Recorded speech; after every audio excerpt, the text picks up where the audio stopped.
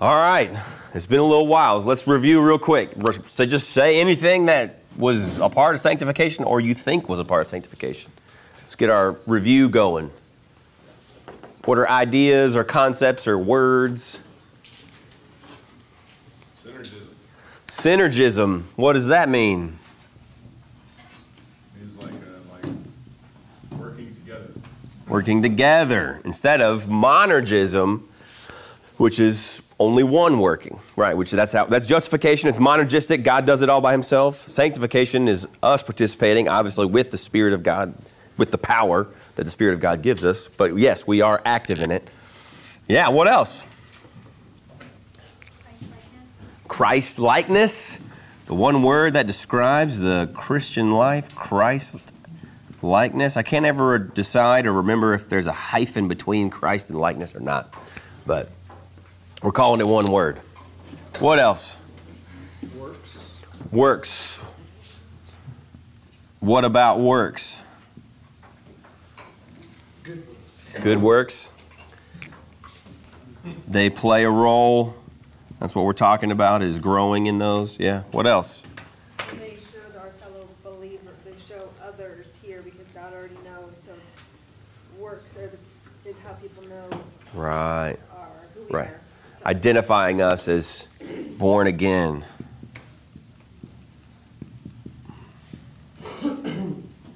Yeah.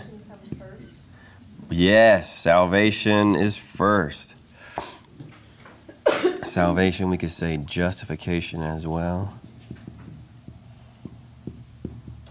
Okay. Ordo Salutis.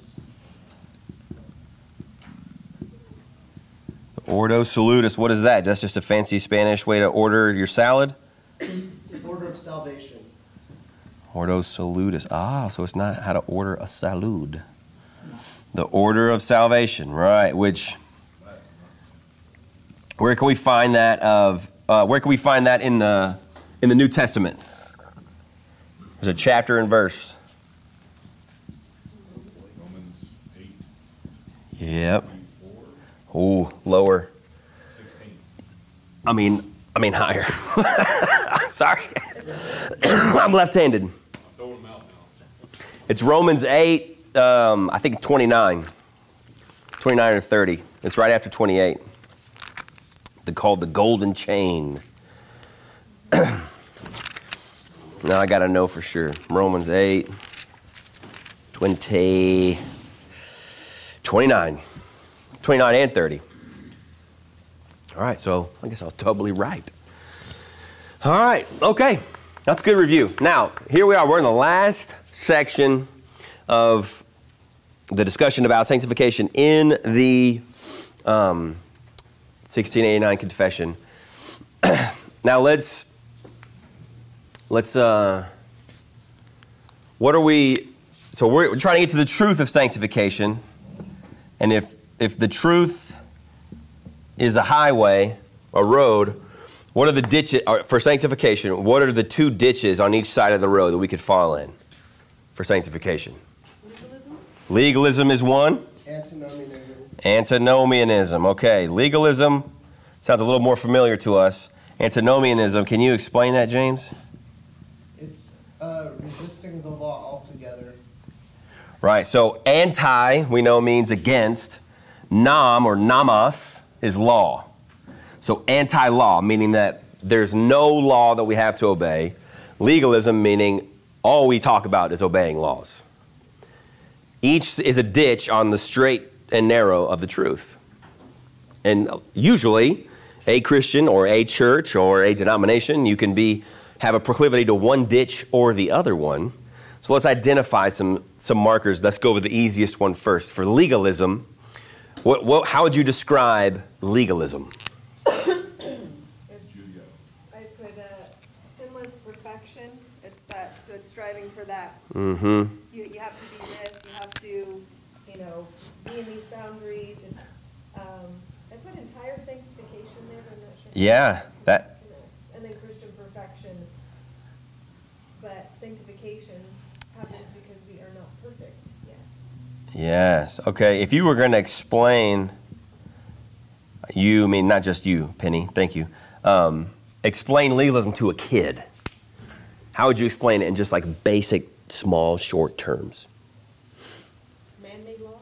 Man-made laws. Because if it's not legalistic to obey God's laws, it's legalistic to obey man-made laws. All right, so that's good.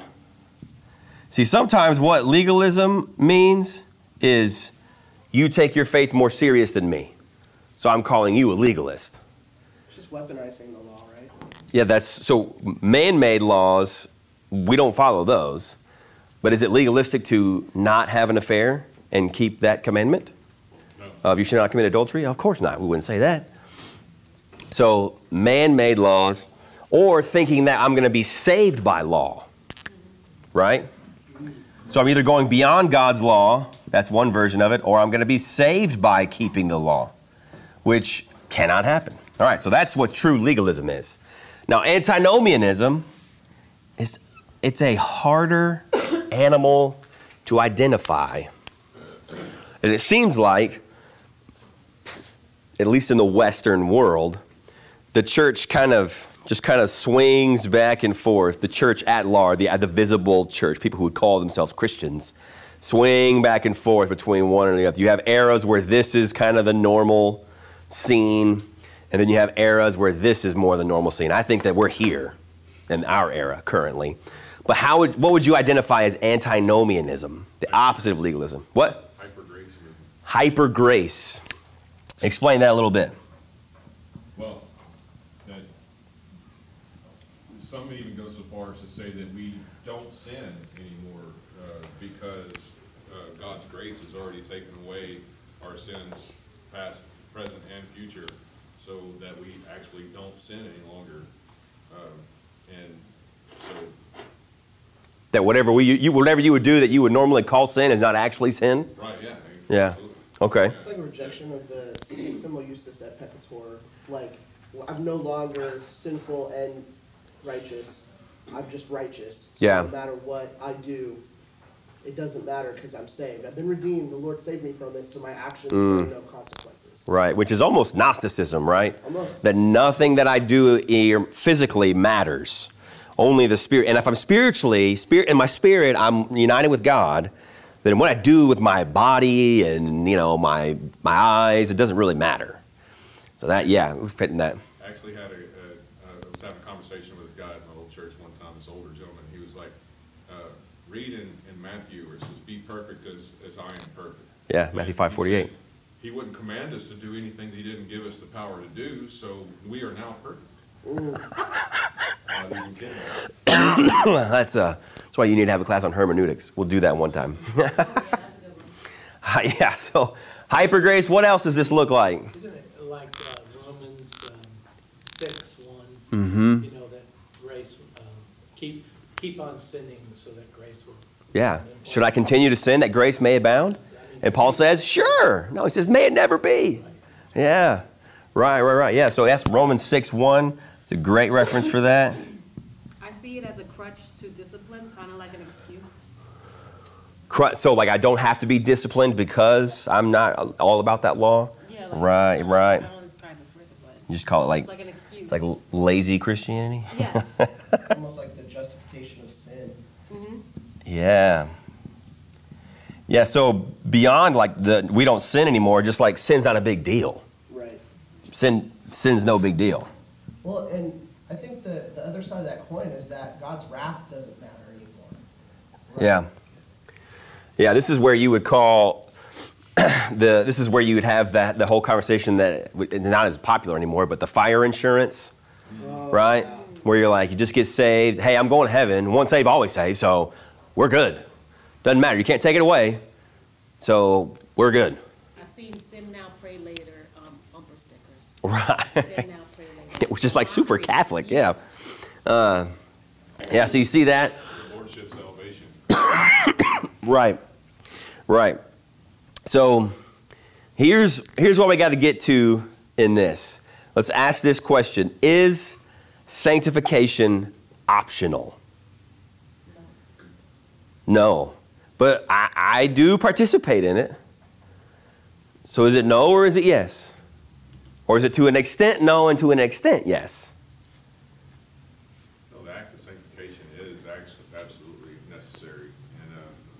work with the Holy Spirit, but the Holy Spirit also works.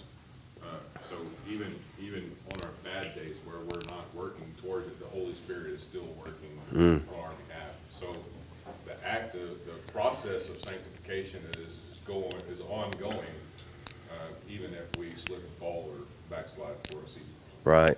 Philippians 1 would be a good verse for that, right? That the work he began in you, he is faithful to finish. He will bring it to completion. Right. Right. So then, can you be saved, but yet unrepentant? No. Okay. Could someone be born again, but never show signs of new life? No. No. Okay. So let's go to 2 Corinthians 5:17. This is all bonus for the actual confession. You bargained. You showed up tonight. You got extra credit and extra content.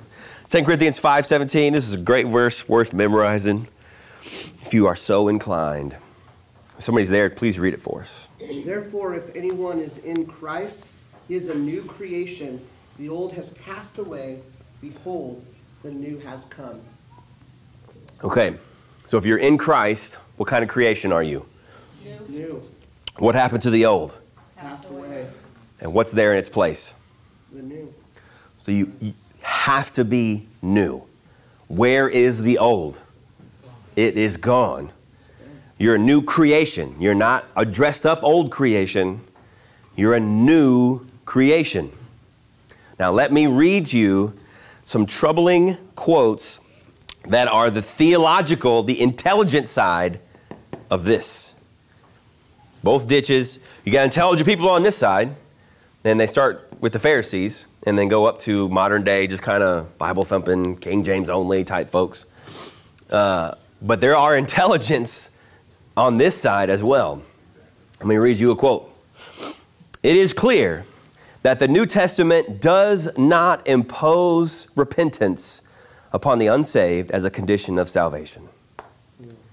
It is clear that the New Testament does not impose repentance upon the unsaved as a condition of salvation. That's on page 367, volume 3 of Systematic Theology, written by Lewis Sperry Chafer, who is the founding president of Dallas Theological Seminary. Here's another quote.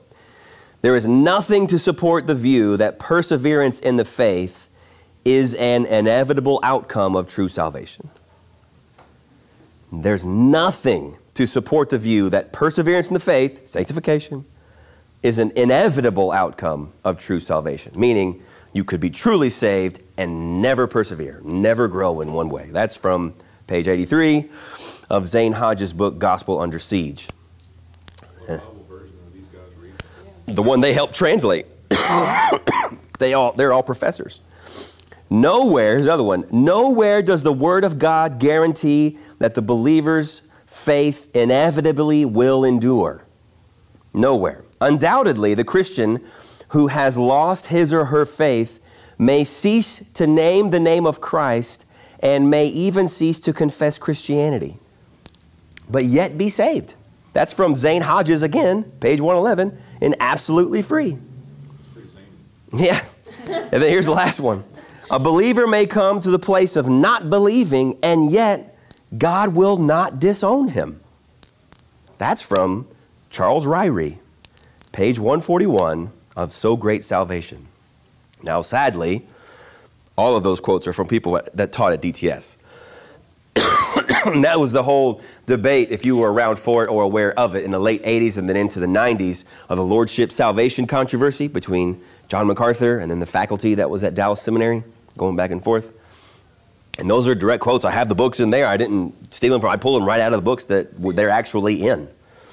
So this side does have an academic, established side. No, this is what is true. You can be saved and never be sanctified, ever. And what we're going to look at is the opposite of that. That sanctification is not optimal, not optional. There's a comfortably carnal person is an unbeliever. Here's what B.B. Warfield said. He said, there are not two kinds of Christians, meaning a carnal Christian and then like a active, growing Christian. Although there are Christians at every conceivable stage of advancement towards the one good to which all are bound and at which all shall arrive. Did you hear that? So there's not two kinds of Christians. So like on the truth, and then you're over here living in sin, but you're still saved. No, there's just lots of people on different spots on the same road. You got saved, but you died before you could progress even further. Or you got saved and then you made tons of progress by God's grace before you died. But there's not two kinds of Christian, the carnal kind and then the serious kind. And that's what they look at a lot of the verses in the scriptures where they distinguish between salvation and discipleship. You can be a disciple, that's like next level, that's Green Beret Christianity, but you can also just be an enlisted guy, and that's also in the army, and you'll win the war too. It's just you're a second-class Christian. You're going to get to the same place, it's just your seat's not going to be as nice. Yeah, you're going to end up in the same thing, same plane, but you'd have more leg room if you had just, cooperated a little more. Making up a second kind of Christian, this carnal Christian idea. Those men had a complete disregard to 1 John 2:19. Oh yeah. Well, that's, so I grew up in that kind of world.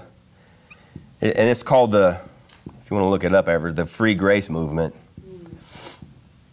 And they say that 1 John is the hardest book of the Bible to interpret. And I grew up thinking that. And then I read it and I was like, that's actually pretty simple. If you don't come to it with crazy ideas, you're just like, oh, that's what it says. It says what it says. That's where we've been going to Steve Lawson. He's been teaching 1 John. And so I know he went to DTS at that time with those men. And I asked him a question about that, and he was straightforward about it because he's not like that. So here's some verses. Y'all can just write these references down. We won't look them up because we'll get into our content. But about sanctification being not optional. Hebrews 12:14. Which is strive for peace with everyone and strive for the holiness without which no one will see the Lord. So not optional. Matthew 10:22, and you will be hated by all for my name's sake, but the one who endures to the end will be saved. And then Hebrews 3:14, for we have come to share in Christ if indeed we hold our original confidence firm to the end. So you will not be glorified if you were never sanctified. All right. Now let's get into our confession. All right, so the first line we're at, we're in paragraph 3. It says this, in which war, so meaning, remember the last line that we looked at in paragraph 2, a continual and irreconcilable war. The flesh lusting against the spirit against the flesh. So then paragraph 3 picks up with, in which war, although the remaining corruption for a time may much prevail. Now we stop right there. Let's look at Romans 7:23.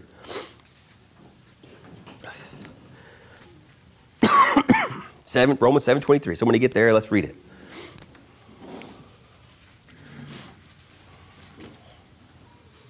But I see a different law in my members, waging war against the law of my mind and making me a captive to the law of sin, which is in my members. The law of sin. I'm seeing sin in myself, Paul says. So now here's where people on this side will say like, okay, so you say that we never sin? And we're like, no, we're not saying that we never sin.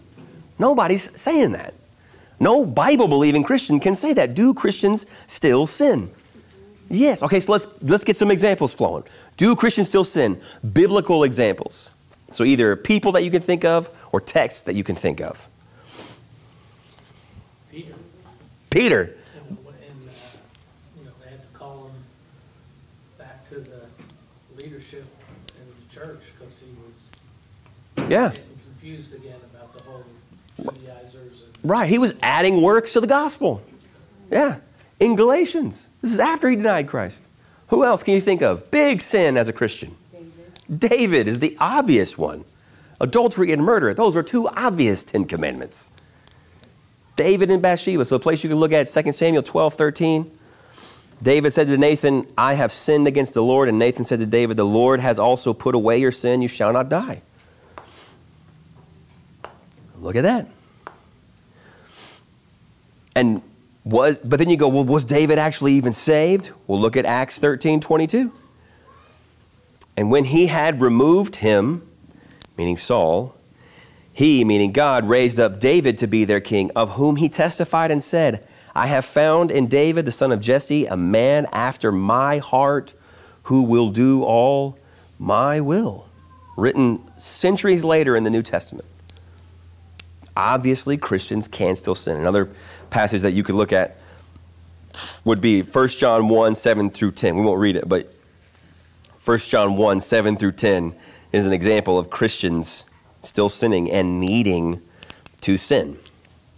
Now, not needing to sin, but needing to confess sin. What? Even Paul right there in chapter 7, just about what we just read. Yeah, wretched man that I am, who will set me free from the body of this death? Verse 24. Now, it says here that remaining corruption for a time may much prevail. So for a time, giving it an end point, but also a seasonal idea. Can you think of a biblical example of somebody seasonally sinning? Not like every season that comes around in the year they do this sin, but like it seems like they're in a season of sin. Solomon? In what way? Well, married all of those women from all of Canaan and all the different countries, and then built temples to their gods and everything. Like he sinned for the majority of his life. Yeah. Got in by the skin of his teeth. Right. And if you look at Ecclesiastes, which he probably wrote at the end of his life, he sees all of that as sin. He looks back on that and sees it as vanity and as emptiness and as worthless sinfulness. Right. Are you familiar with John Mark? Yeah. Well, who's John Mark in the book of Acts? Acts 15. He causes a big old problem. Between Paul and Silas. Yeah, between Paul and Barnabas. Right. So it makes Paul hook up with Silas. So Barnabas' cousin. Barnabas' cousin, and Paul didn't want to bring him because he's abandoned them once before, because he's untrustworthy, sinful in those ways. Barnabas wants to, because this is his boy. They split over it. But then, what does Paul say at the end of his life in 2 Timothy 4:11? He says, bring me John Mark. He's very useful to me. So John Mark, a season of sinfulness, that was just a season. For may a time prevail, like the confession says. So repeated sins or proclivities, and like Paul Rasmussen brought up, you can just look at Peter. His proclivity is just denying Christ with whatever's kind of going around, denying the gospel. Whether it's Jesus to his face or these guys are really popular and I'm going to go ahead and say circumcision is necessary for salvation. All right. Well, let's keep moving through the confession. Here's the next phrase. Yet, the continual supply of strength from the sanctifying Spirit of Christ, the regenerate part does overcome. All right, let's look at Romans 6:14. Somebody gets there, let's read it. For sin will have no dominion over you, since you are not under law, but under grace. So what will sin do or not do? Will have no dominion over you. No dominion. What's dominion mean? Dominance. Dominance? Ruling? It also says master over you. It says master over. It's not being master over you. So when you think of a master, what do you think of? Ownership. Ownership? Yeah. Owner. So it can't control you. It can't determine what you will do. It is not the binding force. It will have no dominion over a Christian. Actually, all Christians will not be ruled by sin. It's a fact. A Christian cannot continue in unrepentant sin. So that means you cannot, the whole fire insurance idea of just acknowledge like mental assent, okay, yes, Jesus is real, he's the Son of God, he died for people's sins, and if you believe in him, I say I believe in him, then I get out of heaven. I get out of hell and I get into heaven. That doesn't exist. An unrepentant but saved person. That doesn't exist. It's not a real, because you can't, sin will have no dominion over you. Christ's freedom is an actual freedom, not a potential freedom, an actual freedom. Let's look at John 8:36.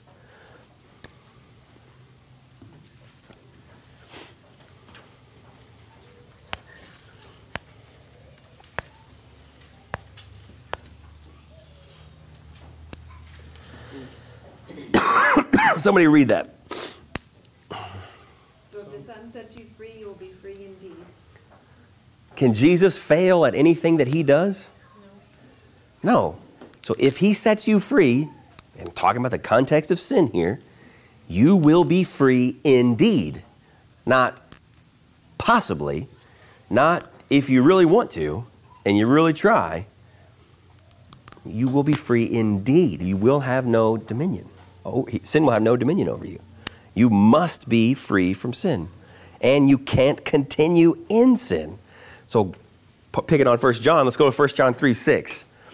1 John 3:6 will give us a real easy passage to chew up and swallow.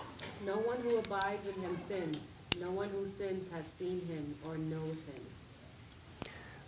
You read that? Did you read that New American Standard? Yeah. All right, somebody read it if you got ESV. The translation is a little more helpful for us sometimes in the ESV. No one who abides in him keeps on sinning. No one who keeps on sinning has either seen him or known him. So let me explain to you just real quick why when Tim read the ESV, it said keeps on sinning, and when Barbie read the NASB, it says sins, period. So Greek has different verb tenses that English doesn't have direct parallels to. Right? Every language has past tense and present tense and perfect tense, but then there's weird tenses in Greek. So one of them is called aorist tense. There's like a beginning and then a continual element to it, and then in that tense has different variations within it. So it makes some verbs difficult to translate. So it's true in the sense that sins, if you're listening to it in a certain way, that you would hear a continual aspect to it. But sometimes reading it in another translation, like the ESV in this case, keeps on sinning. You're like, oh, because if you're really down in the dumps, if you've really just, you've been living in sin and you've been doing wrong things, you're in that season we're talking about, and you pick up your NASB and you read that, you're like, then I'm not even saved because I have sinned a bunch lately. So one of the things I tell, this is just as a side note, one of the things I tell people that are like, man, I just need help studying the Bible. What are some things I can do? Just get different translations. See, in English, we're the most blessed language group that there is with the Bible. Just have, and now it's so easy on your phone. I mean, you can have 20 of them right there on your phone. But if you have an ESV, a New American Standard, a New King James, an NIV, and then even a King James, if you have those, then you'll gain understanding just by reading it over and over. And then maybe like the Christian Standard, CSB, throw that one in there. That will help bring light to a verse that looks particularly, because if you were reading it like that with no context and you were thinking, okay, well, I can't mean that no Christian ever sins, because in chapter 1 of 1 John, it says that we do, and when we confess sins, we're forgiven. So it can't say that. I need help. A lot of times just reading it in a different translation will help you out as far as just understanding when it looks like it's a clear contradiction. So, no one who abides in Jesus keeps on sinning. And that sounds pretty normal, right? No one who keeps on sinning has either seen him or known him. What? So, if someone's in a season that they're doing that, and they die, yeah. how do you answer that? Yeah, so then this is where the latent influence of Catholicism creeps in, because they would say, oh, was it a mortal sin or a venial sin? I mean, what kind of sin are we talking about here? Because they got all these rankings for them. And that's why they would say, like, if you commit suicide, you're definitely going to hell because you couldn't confess that. And that's a mortal sin. It's murder, and you murdered yourself. So dying in that state doesn't have anything to do with the actual state of my soul, right?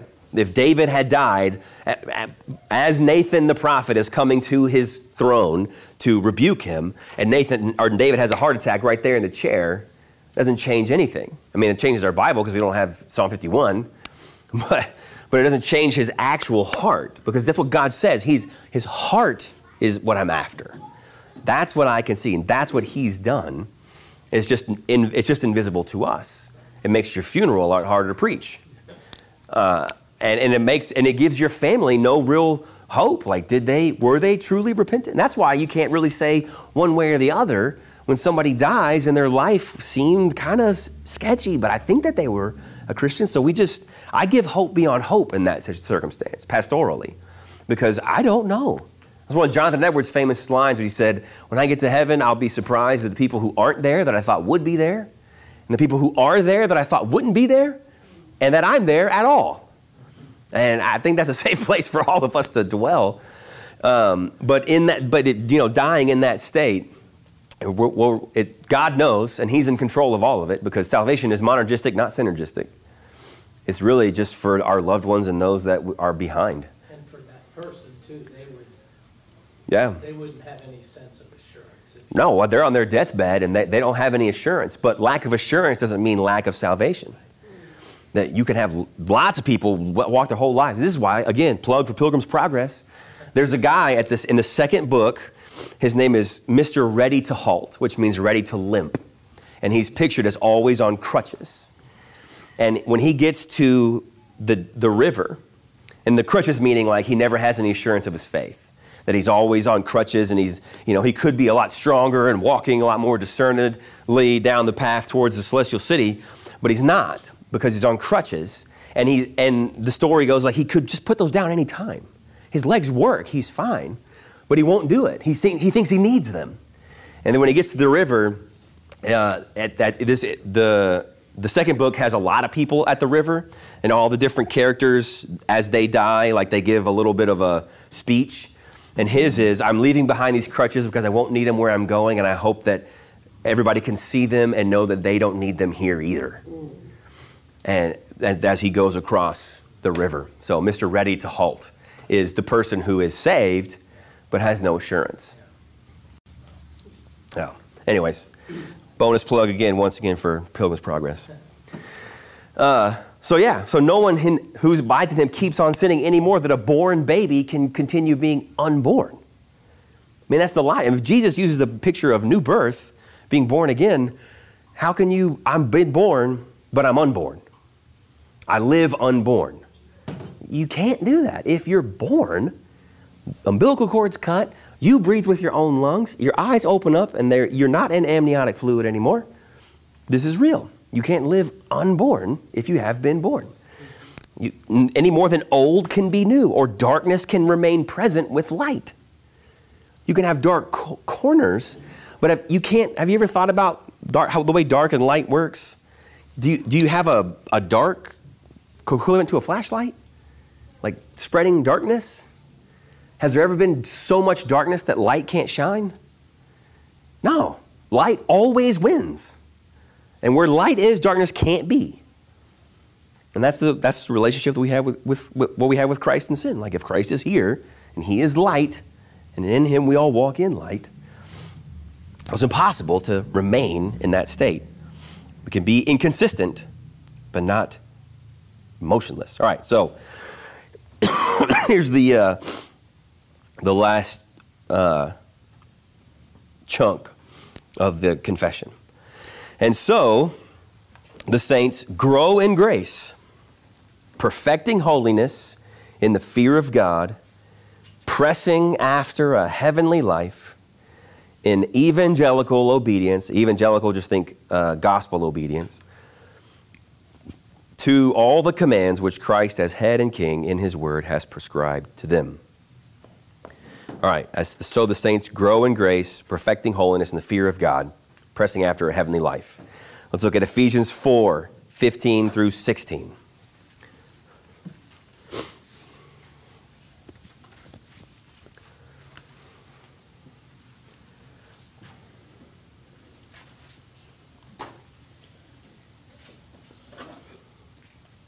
Rather, speaking the truth in love, we are to grow up in every way into him who is the head, into Christ, from whom the whole body, joined and held together by every joint with which it is equipped, when each part is working properly, makes the body grow so that it builds itself up in love. Thanks, Penny. All right, so what's the illustration there?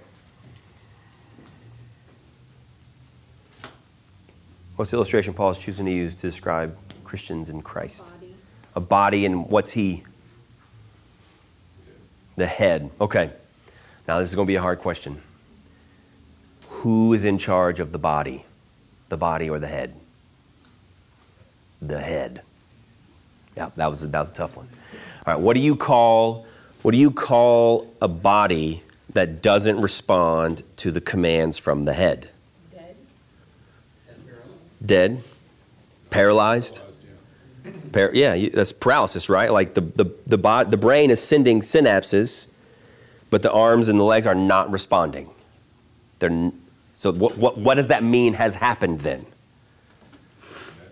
There's what? The brain is not in charge of the body. The brain's not, there's a disconnect. Something has been severed in the line of communication. Now, will we call that normal or abnormal? Abnormal. Abnormal. Paralysis is the opposite, is the outlier. What do you call a body that does not grow, but the head that does continue to grow? That would just be a mutant, wouldn't it? To have an adult-sized head and a baby-sized body? Then that would be, it would be a mutant, right? So you can't have anything like that. So the image that the Bible chooses to use is just like, yeah, we get that. And what do we say? Well, let's just do it like this. Parents, when you have your first baby, what are you so concerned about with her? Every doctor's appointment, what's coming up? Growth, gain, right? What percentile are they in? All those kinds of things, right? And then you're freaking out, right? Because they got to be in the 90th percentile. Otherwise, my kid is, an imbecile, or we got to get them in a whole body cast and then, get, vegetable oil on their brains and stuff. Whatever it is to soup them up, right? We're paranoid about that. Are they rolling over? Is she picking up her head? All those things. What do we call a kid who isn't growing, who isn't hitting those markers? It could be that they're just a little bit behind, and then they rock it off and then become professional athletes. It could be that something's wrong. But either way, we should pay attention, and it should catch our attention, because this is not the way it should be. And why would it be any different with the Christian life? All right, let's go to the next verse. 2 Corinthians 3:18. 2 Corinthians 3:18.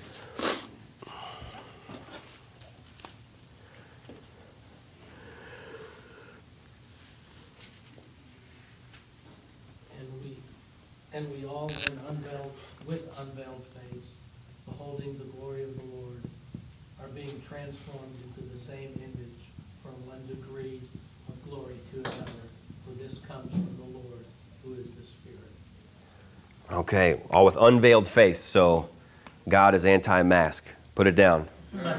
Right there. COVID joke. You can only make those in 22. You can't make them in 20. We all with unveiled face. All right, but it says we are being transformed. Not could be being transformed or may be being transformed. We are. That's happening to every real Christian. Every real Christian. It's an inevitable fact. And whose job is this? What does it say at the end of the verse? Where does it come from? The Spirit. All right. Can the Spirit of God fail at His job? No. I mean, that's what we're getting at here. Of course, we are participating, and of course, we can sin. We can fall on either side of that ditch, and we can pause in the middle of the road. But if He's the ultimate person in charge of this whole deal, then this has to happen. We will not be where we were last year. We may not be as far as we wanted to be, but we will not be where we were, because the Spirit of God is transforming us. So yeah. Synergistic. So ultimately, it is the Spirit of God. Yeah. That's different. Right. So the synergism is really, it's just talking about like the actual energy. And it makes sense, right? Because if I'm dead as an unbeliever, then I can't put forth any energy, right? So it has to be monergistic. But even if I could put forth energy, could I save myself from my own sins? Of course not. So even an Arminian who would say, well, you're not all the way dead, you're just almost dead. You're kind of dead. Even they would have to say that it's still going to have to be all the glory to God because they're not going to claim any glory for themselves. So then we, with synergism on sanctification, would say, yeah, I'm participating, but there's no way that I can take any of the glory from the Spirit of God. I won't get to the river and look back and go, man, I really hustled. Look how far ahead I am from all those people. I white-knuckled it, and woo, I've got some freedom from it. And this is why when it comes to sin and dealing with sin, I tell people, you've got to stop talking like AA participants with your chips. It's been 36 months. This is my 36-month chip. This is my 5-year chip. Because what happens? As soon as you do one thing, that becomes worthless. What is that chip? That chip is this. That chip is I'm measuring myself by myself. Now, I can't go here and be like, oh, it doesn't matter. I'm just going to drink myself to death. But I don't live off the streak because it's not me doing it. It's the Spirit of God doing it. The illustration I gave, this was a while back, about how to understand how the synergism really works was my dad going to college. And my dad, they lived in Lubbock at the time, and my dad was going to Texas A&M. My granddad told him, he said, you're going to pay for your school. And he was just like, yes, sir, because that's what you told my granddad. He was a tough Amarillo boy. And he said, okay, I'm going to help you out, but you're going to pay for your school. And so my dad would come home at the Christmas time, and he would work at the Christmas tree lot in the parking lot of Walmart all Christmas break. And then in the summertime, he would mow lawns for the Parks Department out at all the rest stops on the highway. And it wasn't until later on that he realized he was actually given nothing to the full bill of college, but he was giving his whole effort. His whole self was engaged in that, but he had nothing really to contribute to the thing. It's like when you have your kids, they're going to help you carry something heavy. I want you to think that you're holding this weight because I want you to take this seriously. So, but there's no way that like if you trip and fall, I'm going to let this drop on you.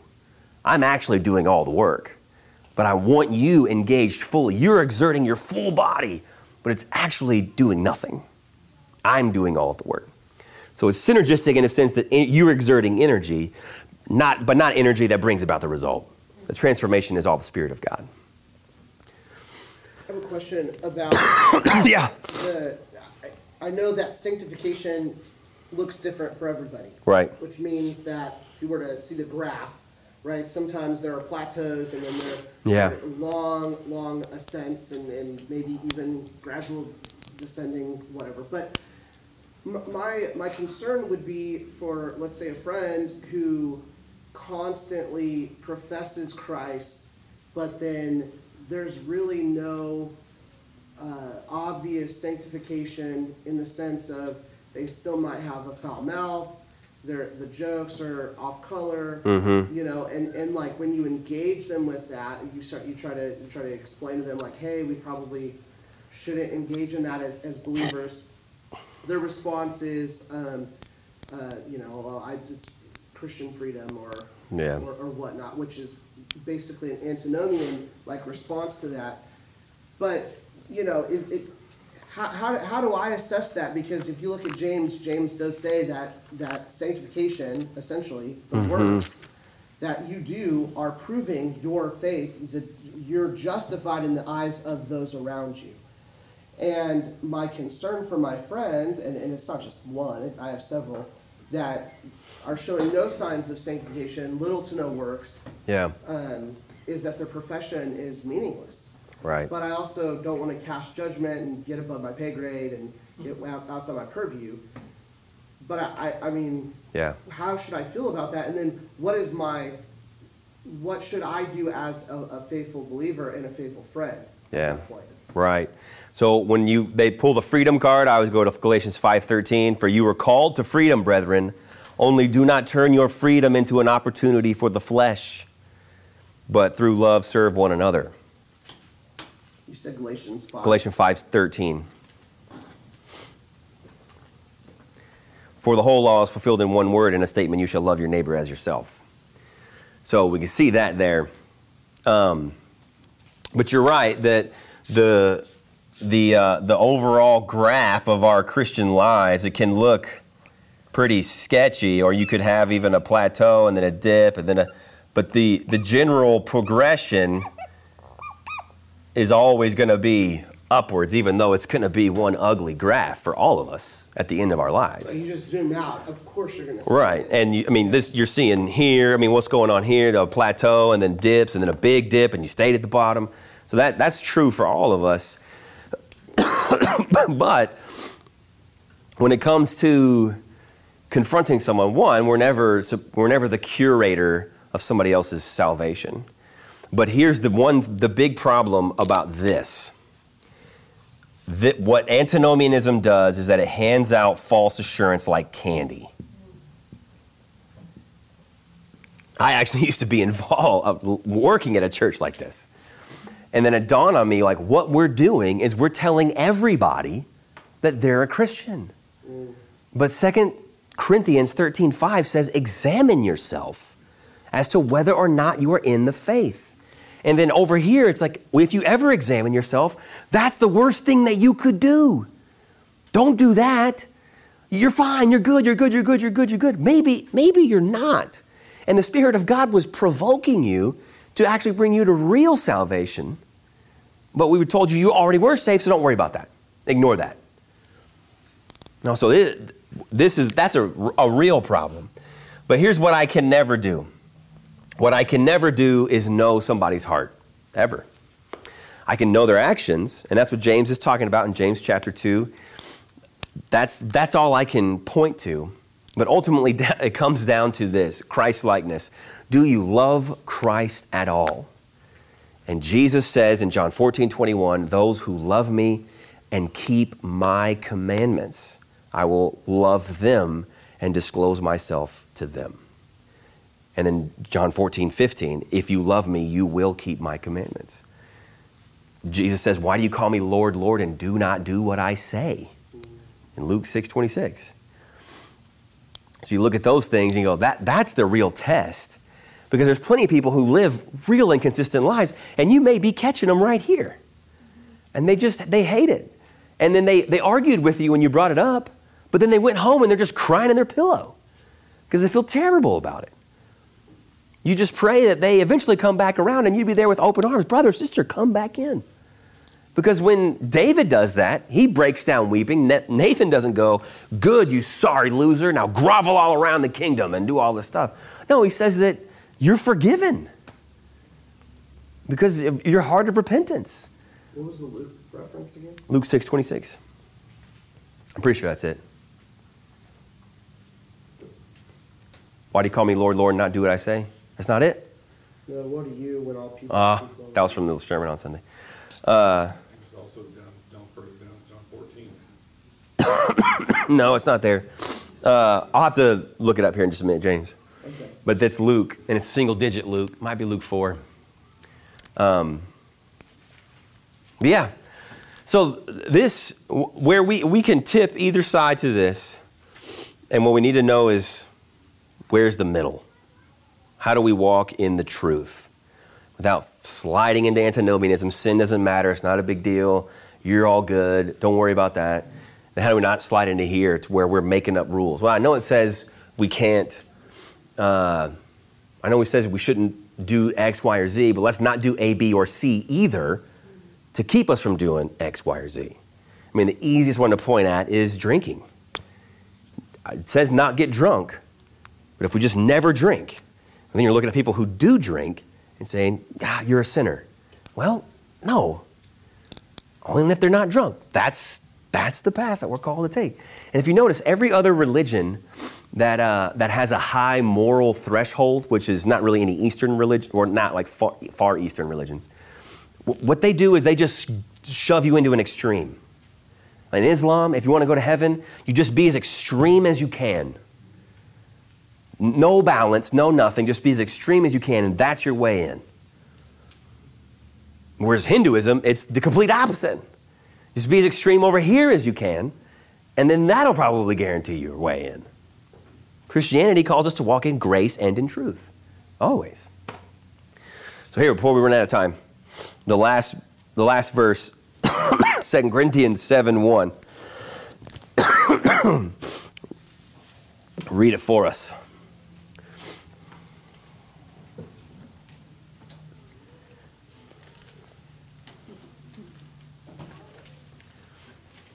Since we have these promises, beloved, let us cleanse ourselves from every defilement of body and spirit, bringing holiness to completion in the fear of God. Bringing holiness to completion. So the confession said that phrase, evangelical obedience. Does it say that in the updated version? Gospel obedience? Okay, yeah, so gospel obedience, that's what it means, gospel obedience. What is gospel obedience and how is it different than legalistic obedience? Because over here, there's not talking about obedience at all, that's irrelevant. But the confession's talking about gospel obedience. How is that different from legalistic obedience? Legalistic obedience strives for perfection inwardly, like it's I am comparing myself to me. Yeah. I'm comparing myself to other people. I want to be as perfect as them, or they need to be as perfect as me. Right, right. Whereas gospel obedience is comparing ourselves to Christ. Mm-hmm. Right. So you have the right standard, right? It's not just, hey, look, I'm better than everybody else. It's like running around the track. Look, I'm faster than all them. Well, you're not faster than the clock. The clock is the standard, not them, right? So, okay, yeah, that's one. What else? How is it different? What about like the heart or the motivation? How is it different in our motivation in gospel obedience versus legalistic obedience? Legalistic meaning you play a role, and gospel is humbling yourself in thankfulness that God is the one that. Right. Yeah. That's you said thankfulness. Yeah. That's the difference. Is that legalistic obedience is all meritorious, meaning my merit is what matters. That's the AA chips. I did this. I did not drink for 36 months. I earned this. Gospel obedience is the opposite of that. And the opposite of that is not this. The opposite of that is this in the middle. Gospel obedience is you did this, Jesus, and I'm obeying your commands out of gratitude, not out of merit, not out of trying to earn anything, but because I'm so thankful for what you've done for me. That when I was a wretched, dead sinner, that's when you died for me. That's when you chose me. That's when you loved me. So I'm obeying now out of obedience and out of gratitude, not out of trying to earn your love or trying to maintain my status. You maintain my status because you gave me status when I had no status. That's the difference. That's what we're after when it says, since we have, you see in verse 2 Corinthians 7:1, since we have these promises meaning the gospel is a promise. It's a covenant. Now, let us cleanse ourselves from every defilement of body and spirit. I should want to purge sin. I've been promised eternal life. I've been promised childhood in the family of God forever. So yeah, I want to purge out all the sin. And yes, I want to bring holiness to completion.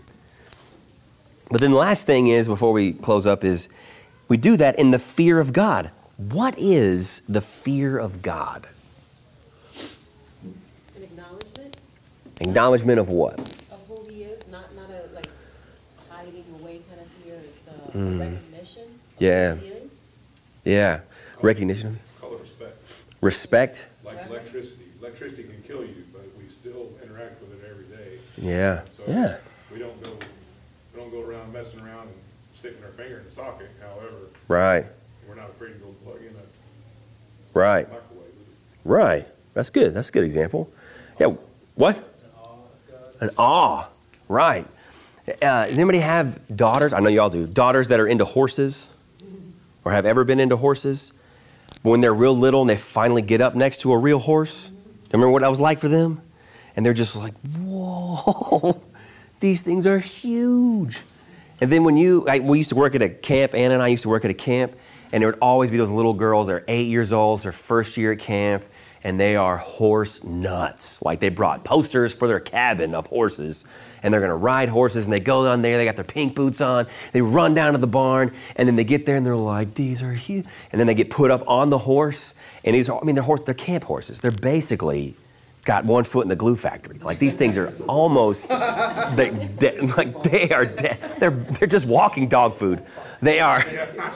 But then they're sitting up on the horse waiting for the trail ride. And you know how horses like just wiggle a muscle without moving their legs? Like it just looks like their whole skin shakes. And that little girl just, he didn't even move. And then when the foot comes up and the step, they're just, but then they realize this horse is not going to hurt me, but this power that I'm connected to now.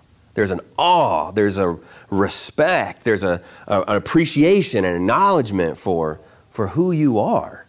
But not the word theologians use is a servile fear. Servile, like a chattel slave, waiting to get whipped. It's not that kind of fear. It's a reverence and awe, respect, an acknowledgement of who God is, which keeps us out of this ditch and out of that ditch. This ditch has total disregard for who he is. This ditch has too much regard for who I am. I want to be here, completely focused on who God is. And that's where we land. So I wanted to, I found a good quote from Spurgeon about this stuff. The antinomianism, not brand new. I wanted to read it to us before we close. Yes. He said this. He says, from my very soul, I detest everything that in the least savors of the antinomianism, which leads people to prate about being secure in Christ while they are living in sin. We cannot be saved by or for our good works, neither can we be saved without good works. Christ never will save any of his people in their sins. He saves his people from their sins. If a man is not desiring to live a holy life in the sight of God with the help of the Holy Spirit, he is still in the gall of bitterness and in the bond of iniquity. And he says, but the idea of saving faith apart from good works is ridiculous. The saved man is not a perfect man, but his heart's desire is to become perfect. He is always panting after perfection, and the day will come when he will be perfected after the image of his once crucified and now glorified Savior in knowledge and true holiness. And he had some funny stories about people, and won't read those, but wanted to read us a good old Spurge quote. All right, well, that's it. Let's pray. For the podcast, the verse is Luke 6:46. Luke 6:46 podcast, every people. Yes. I was close. I said Luke 6:26. You were really close. That's the neighborhood. I mean, partial credit, right? Come on, man. We're not on the legalism side. We're in the middle.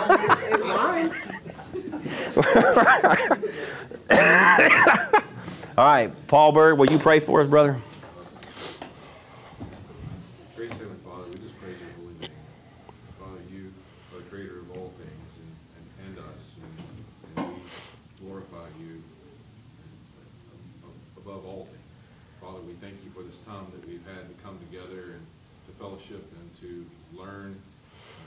We thank you for this church and our church family. We ask that you be with each and every one of them as they go throughout this week. And Father, we thank you for Pastor Stewart and all of our elders and leaders. Sanctify them, Father, and help them to shepherd us well. And Father, thank you for all of your providence in our lives. As we come into this season of Thanksgiving, let's all give thanks to you for what you have provided for us, our homes and everything. Watch over us, Father, as we go home tonight. Thank you for your inerrant, infallible word. Thank you, Holy Spirit. Thank you, Jesus, our Lord and Savior. All these things we ask in his holy name. Amen. Amen.